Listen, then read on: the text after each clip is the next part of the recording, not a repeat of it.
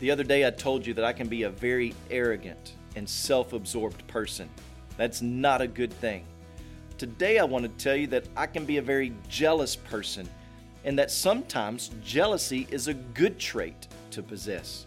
I'm jealous for my wife's love. I'm jealous for my kids' love. I have an intense desire that my wife love me as a husband and that my kids love me as a dad. And God is a jealous God, and He's jealous over you. Welcome to Life Words Day by Day. James chapter 4 verse 5 says that He yearns jealously over the Spirit that He has made to dwell in us. Now, this is one of the most difficult verses of Scripture to understand, and evangelical scholars differ on their interpretations of it. The one I ascribe to says that God is jealous to be close to His own, for your spirit, for your soul.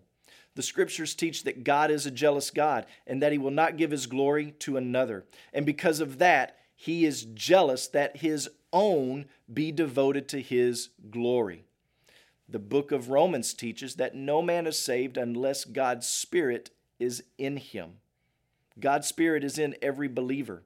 And because God is in every believer, then God yearns with jealousy in your breast that you would have a chaste, single-eyed devotion after Christ in your life. So, when it comes to drawing near to God, are we letting the Holy Spirit snoop and investigate every area of our life? We want Him to guide and lead us, but do we want Him to expose us? We oftentimes want His leadership, but we also want Him to mind His own business and overlook or neglect our junk that we like.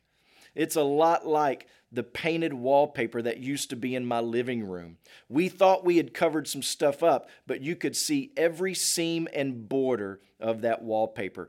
God sees every part of your heart, and He's jealous over all of it. He wants you to be completely devoted to Him.